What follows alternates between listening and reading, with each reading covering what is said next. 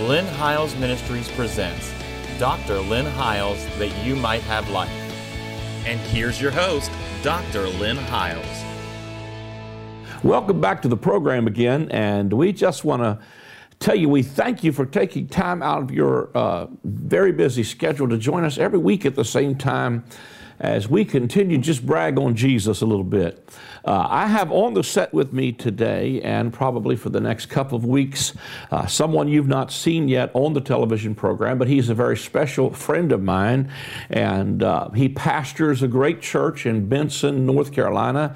He pastors Benson First Assembly, and Pastor David Hughes is on the program with me today, and I just want to welcome you. And, well, thank you. And he's been sharing some things. We did a conference together a few weeks ago, and he was sharing some powerful things that I just really touched my heart. And while I was sitting there listening to him, I thought, boy, I just need to have him on the program and let him say some of these things. And it was just such a blessing. I thought you would be blessed by it. Every time I've ever heard Pastor Hughes speak, he always brings such a powerful focus to Jesus. The word is always balanced, and I so appreciate these days. And to me, balance is not a bad word. That doesn't mean we're mixing law and grace. It just means that, you know, sometimes people, when they're brand new to a message, may have a few pieces, and sometimes they have just enough information to be dangerous. And, you know, sometimes that can happen, and then everybody preaching grace gets labeled with the same things.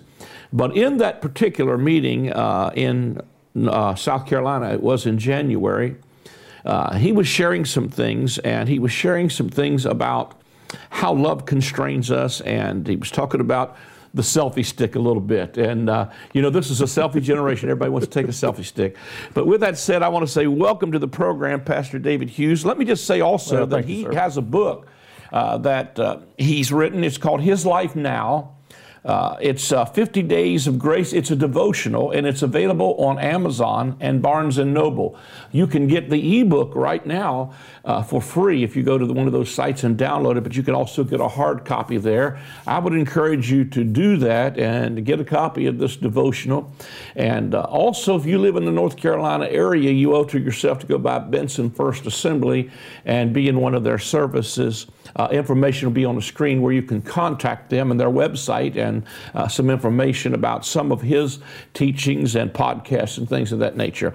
So it's good to have you on the program, David, and I want you to just begin to share some of the things that you had on your heart, you know, during that conference was so powerful, and it just blessed my heart so much. So just take your time there, and we'll just have a conversation. Well, it's all right. I'll make myself at home. Doesn't mean I'm going to take my shoes off and put them on the desk, but go ahead. We just like Lynn said, I just appreciate you and appreciate your opportunity. Anytime we have to just brag on Jesus, I believe is a wonderful opportunity. And some of the things that we were sharing down there, and it's just been in my heart so much because, like you said, the grace of God has changed our life. There's no question about that, and I think everybody can say amen to that. But we needing to understand grace. And one thing that, as we were getting together, scripture that came to my mind, I know you love the Song of Solomon. Yeah. But in the Song of Solomon, the 2nd chapter and the 6th verse, and then again in the 8th chapter and the 3rd verse, there's a verse in there that to me just so illustrates this life and gives a picture. And I'd just like to quote that, but it says, this Shulamite woman there, who I think is a wonderful picture of the church. What a beautiful picture of us as the bride of Christ. It's just a love story unfolding through that book of Christ and His church.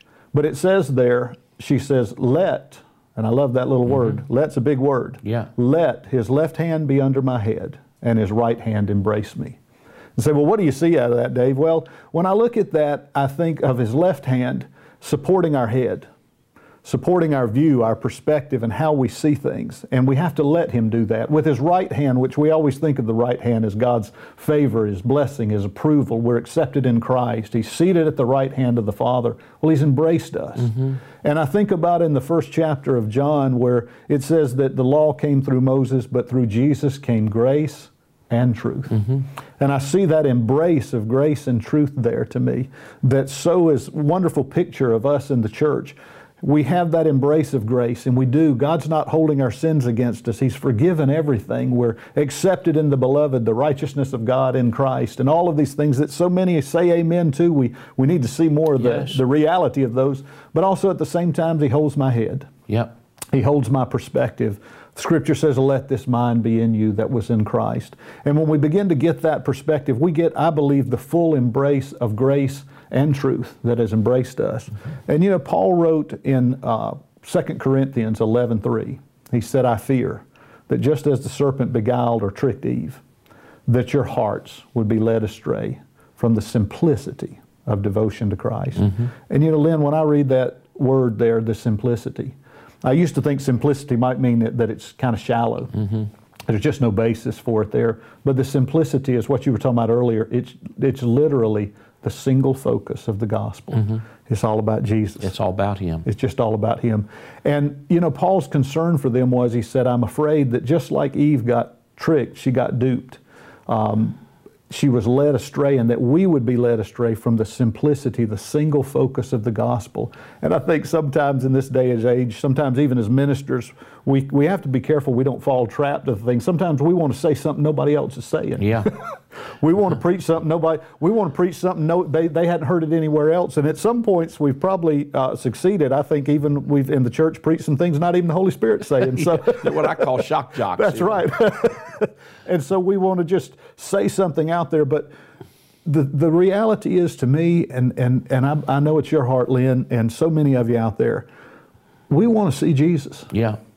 He takes my breath away. Yeah. He still blows my socks off. Yeah. He still amazes me, and His grace is still amazing. But you were commenting earlier, and I thought years ago, I don't know who invented the camera, but we thank God for him, But years ago, the camera was designed, I guess, so people could take wonderful vistas and pictures of the world around them. But at some point in time, particularly in this digital age, somebody decided we need to be sure that camera could somehow point to us. And now, why in the world we'd want to hold out a camera with all of the wonderful things around us, but we want to take our picture? And what it's got is these cameras have a little button on them called selfie mode. And when we click selfie mode, suddenly now we can hold the camera, but it points back to us. We even invented, and I'm sure somebody, I'm not knocking you. If you took a selfie today, don't feel condemned or guilty. That's not what we're saying. But we invented the selfie stick so we could get an even better picture of us.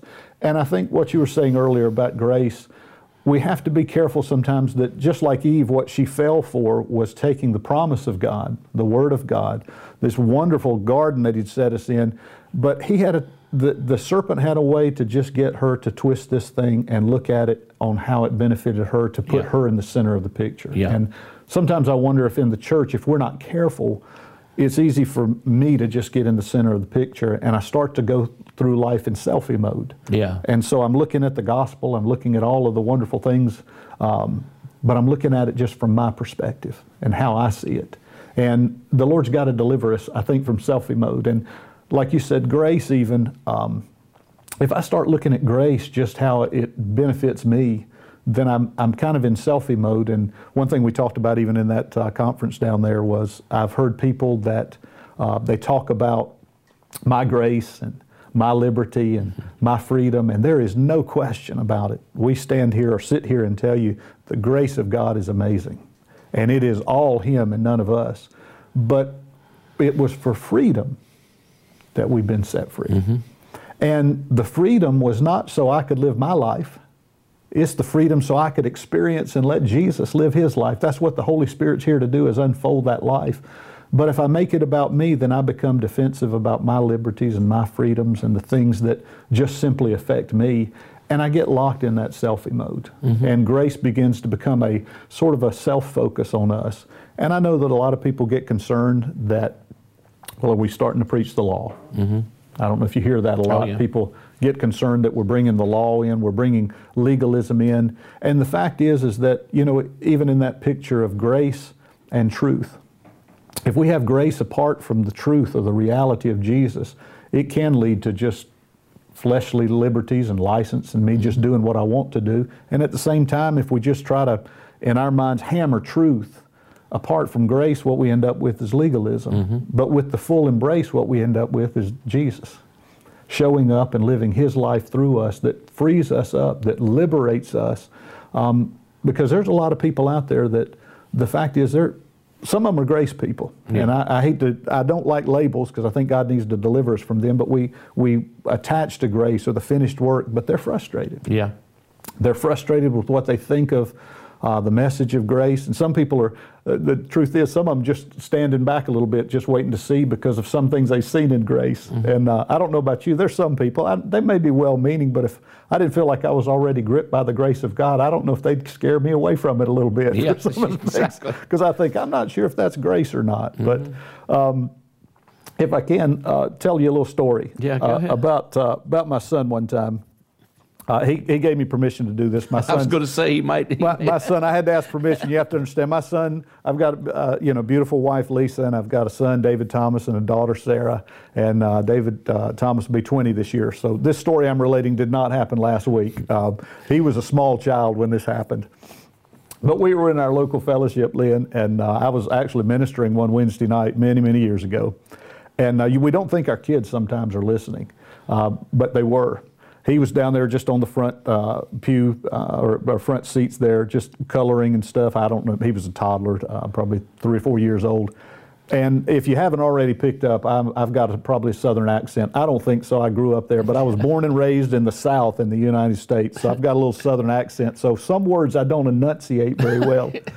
And anyway, I was talking about doing our Christian duty, D-U-T-Y. Well, I don't pronounce duty quite as distinctly. And anyway, as I was sharing about how sometimes we can get into just doing our routine and getting in the flesh, and it's about works, and I said, we do our Christian duty. Well, when I said that, my wife just about lost it. I didn't know this, but my son said, when I said do our Christian duty, David Thomas said, oh, Daddy said duty in church. Well, needless to say, I said it a few more times, and he made a point to be sure he told my wife each time that Daddy said duty in church. And anyway, there's a point to this story. Yeah. Several years or sometime later, we were somewhere ministering. We were sharing this story with the pastor's wife there. We were out to eat and we're going to minister the next morning. And we got back to the motel room there, and my wife was going to bed. And I just got to thinking about that, Lynn. Christian duty and Christian duty. I did get permission. I could say duty on camera. But anyway, I really felt like the Holy Spirit, I almost heard him chuckle. And he said, son, when it's in your strength, they're the same thing. Yeah. My Christian duty and my Christian duty are the same thing.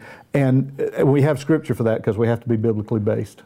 Paul, when he gave his wonderful pedigree there in the scriptures and talked about being a Pharisee of the Pharisees of the tribe of Benjamin, pertaining to the law, blameless, circumcised the 8th day, all of that. But he said, and this is where we're getting at, in view of knowing Jesus, he said, I count all of those things as dumb. As rubbish. And we're not duty. Duty. That's right. Christian duty. And my daughter, we were riding to school the other week or a few weeks back, and the song, I love this song by Matt Redman. It's called His Grace Finds Me. And there's a line in that song near the end that just says, I'm breathing in His grace and breathing out His praise, breathing in His grace and breathing out His praise. And needless to say, as we were going, something came through the vents in the car. If you ever have the vents to blow the air from the outside. And I don't know if something had died beside the road, but my daughter laughed and she said, Daddy, that doesn't smell like grace. Yeah. And so my point in that is certainly not to be crude. My wife would be clearing her throat and telling me to stop right now, but she's not here. I'm unsupervised. But my point is this, Lynn. Our Christian duty or Christian duty doesn't smell like grace. Yeah. Because grace is the empowerment of God that not liberates me to do anything I want to do or just run out and just act any way I want to. And it's not legalism that constrains us. But when I have life sort of in selfie mode, when I'm sort of seeing things just through my eyes, what I miss is the wonderful opportunity for the Spirit of the Lord to live through me, to show Himself through me, and realize it is not our works, it's not our labors. There's nothing we could do to earn so great a salvation, if that makes sense. It absolutely does. And I think one of the things, the focus again, is we forget, people say, with my freedom, don't put me back under law, don't give me condemnation. It's always about my. And certainly, again, there has some things that God has really provided for us. Yeah. But it's really not just my. And what I think in terms of sometimes we take the selfie stick and we point it at us. But we forget also, too, that it's not just freedom to an old man. Right. In other words, we're not setting an old man free. Right. You're a new creature in Christ. Right. You have a new Absolutely. life operating inside of you. And so the focus comes back again on what He's done to make us a new creature. Yes. And so I love what you said about, His left hand is under my head. His right hand embraces me, because His left hand helps me to focus on what's true of me. Right. Yes. And I think that kind of points us back to the simplicity that is in Christ. As a reminder, one of the key pieces, I think, to understanding law and grace is that, it's not just what you have turned from. Right. But what you have turned toward. Absolutely. And when our hearts turn toward the Lord. And so the refocus comes back on Him. I probably am jumping way ahead of some things you said, but you said something there when we had a conversation one night at a restaurant, and you were saying something that just really, really struck my spirit. But you were saying about how, Jesus did not come just to fulfill the law. He did do that. Right. But He came to deliver the promise. Yes. And the promise was that He was the seed that should come to whom the promise was made. Yes. But that seed lives in us. What good. people forget is this: it's not just my life anymore. It's I've been bought with a price. I'm not my own. Right. Right. And then when I realize that, then I also start to realize it's not just, I liked some of the things. I'll let you jump back in some of the things you were saying, even about how, my freedoms, I can have some freedoms, and there's a lot of freedoms. It was for freedom that Christ set us free. Right. But we also realize that under the new covenant, you said some powerful things down there about how love constrains me, so that it's not just about my freedom, especially if it's going to destroy somebody else's life, And I don't know if you could make some comments about that or not, but I really appreciate what you were saying. 2 Corinthians 5:14 says, "For the love of God compels us." And that's a wonderful word, because it literally means compels, constrains, animates, governs, rules us. And I'm a picture guy, and I probably come up with some of the craziest views, but I remember, I don't know if you've ever ridden by and seen those little parachute guys. They got hooked up to the fan outside of car dealerships and stores, and they just fill up with the air, and they sit there. They tell me I can't talk without my hands. If you tied my hands, I'd probably just be quiet. But you see those guys out there, and they're just arms going everywhere. And you think, well, you can never get anything out of those. But I learned something watching those. They're air-driven. Yeah. Spirit. That's what the word spirit means. It's pneuma. It means that the life of God is flowing through them. And so when He animates, when He shows up through them, there's something that animates us, literally. And the Scriptures tell us it's the love of God. Having thus judged, the Scripture goes on there to say that if one died for all, therefore all died. That those who live should no longer live for themselves, but for Him who gave Say that Himself again. for Those us. who live should no longer should no longer live for themselves. But for Him. So the life we live in, Galatians 2:20 says that Paul said, I've been crucified with Christ, and I no longer live, but Christ lives in me. And then he said, and the life I now live in the flesh, I live by faith in the Son of God who loved me and gave Himself for me. So he defined that life. He said, I've been crucified with Christ, and I no longer live, but Christ lives in me. So the life He now lives in the flesh is the life of Christ, literally animated through us. So next time you guys go by and you see one of those crazy little parachute guy arms, you can say, that's a wonderful little picture of the new creation you were talking about, because love compels us. And when love compels or governs or animates us, there are certain things that we're not going to do, and it's not a legalistic thing. And one thing we talked about down there, Paul talked about the setting where there was meat sacrificed to idols. I like a T-bone just as much as the next guy. And, Paul said, my conscience does not, there's no such thing, that idol is nothing. Yeah. It's not a God, there's only one God. And in essence, if I can paraphrase a little bit, he basically said, I can sit down and eat a T-bone sacrificed to an idol. And he had that right. Yeah. He had that liberty. Yeah. He had that freedom. But Paul made a distinction when he said, there's some things I'm not going to do. Not because I don't have the liberty or have the freedom. Not because it's sin. It's not sin.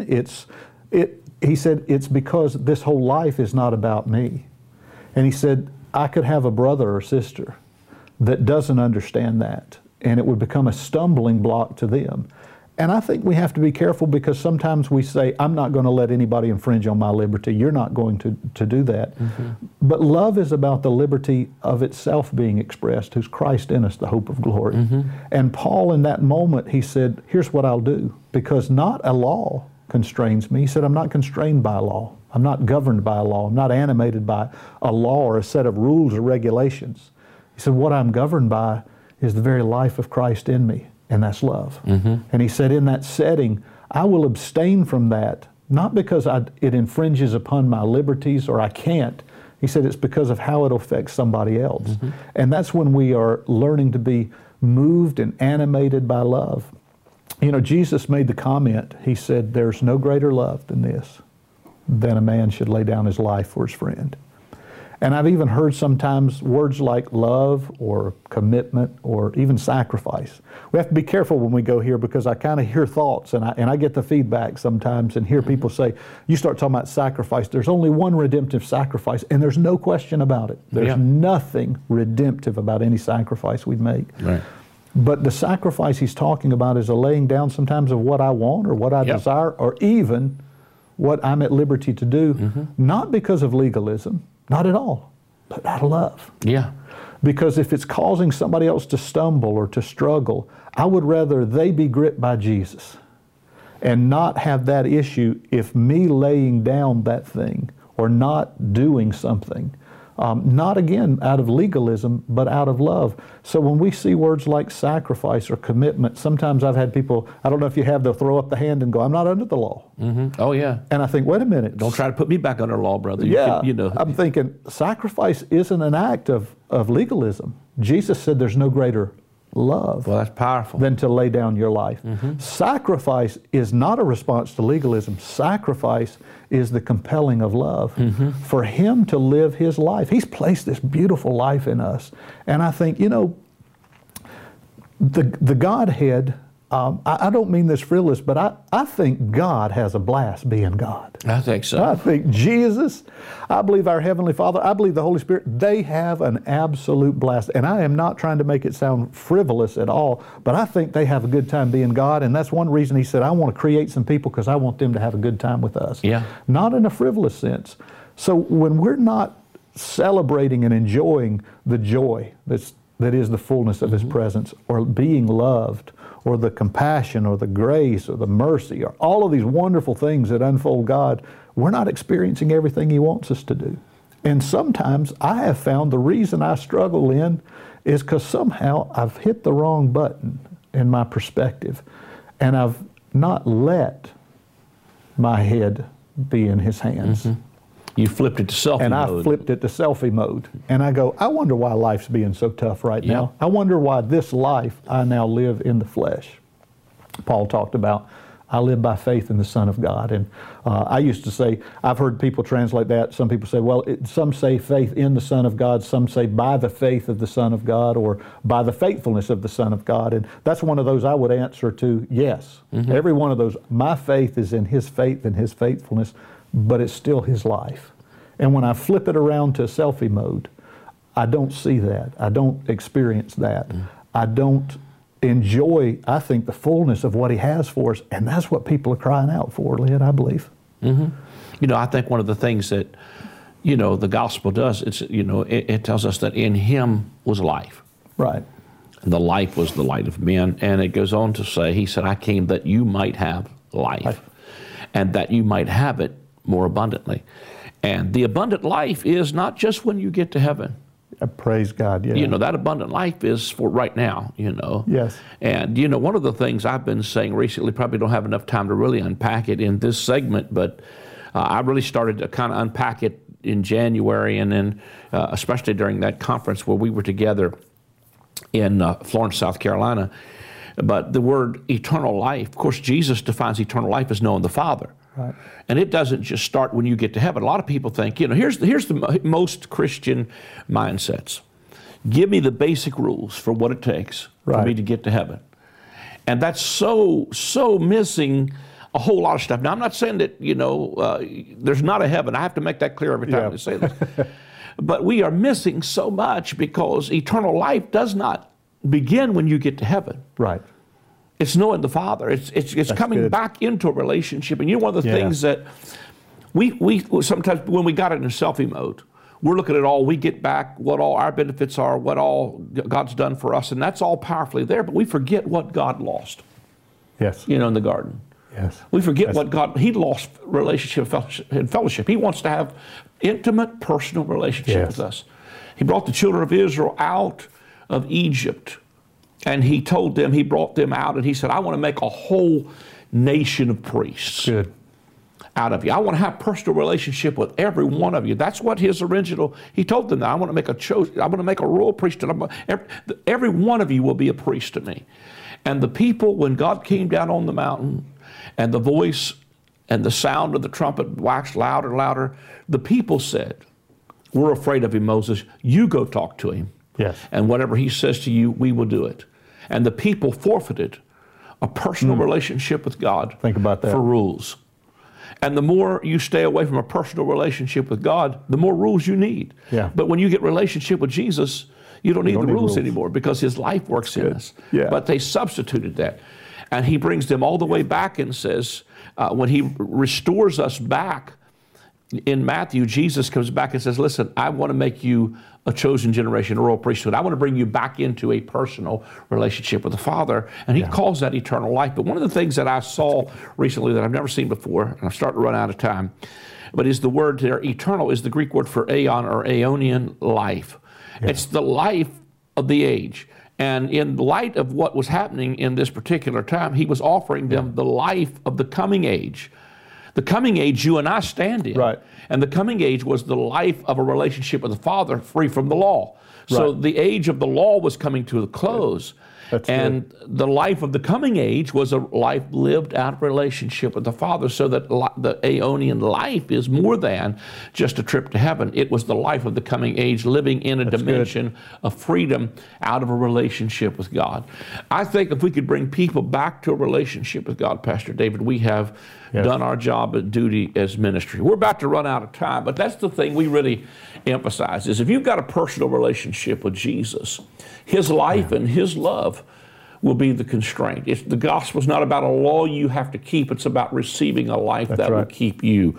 If you've enjoyed today's program, take a moment to call that number on the screen if you'd like to become a partner with us or sow a seed into the ministry. It is your faithful partnership helps us take the gospel around the world.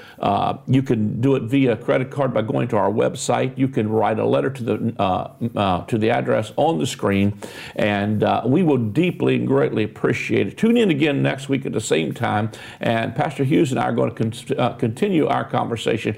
God bless you for tuning in again this week on the program. Tell your friends about us. God bless you. The word repentance means to change your mind. The message of John the Baptist and of Jesus was to repent, for the kingdom of God is at hand. The kingdom of God is accessed by a change in our thinking. If you are in outer darkness, there is weeping and wailing and gnashing of teeth. That reality is not always out in the distant future. It is in people's lives right now. One simple mind shift can move you out of darkness and weeping and into light and rejoicing. God wants to wipe all tears from our eyes and replace our weeping with joy.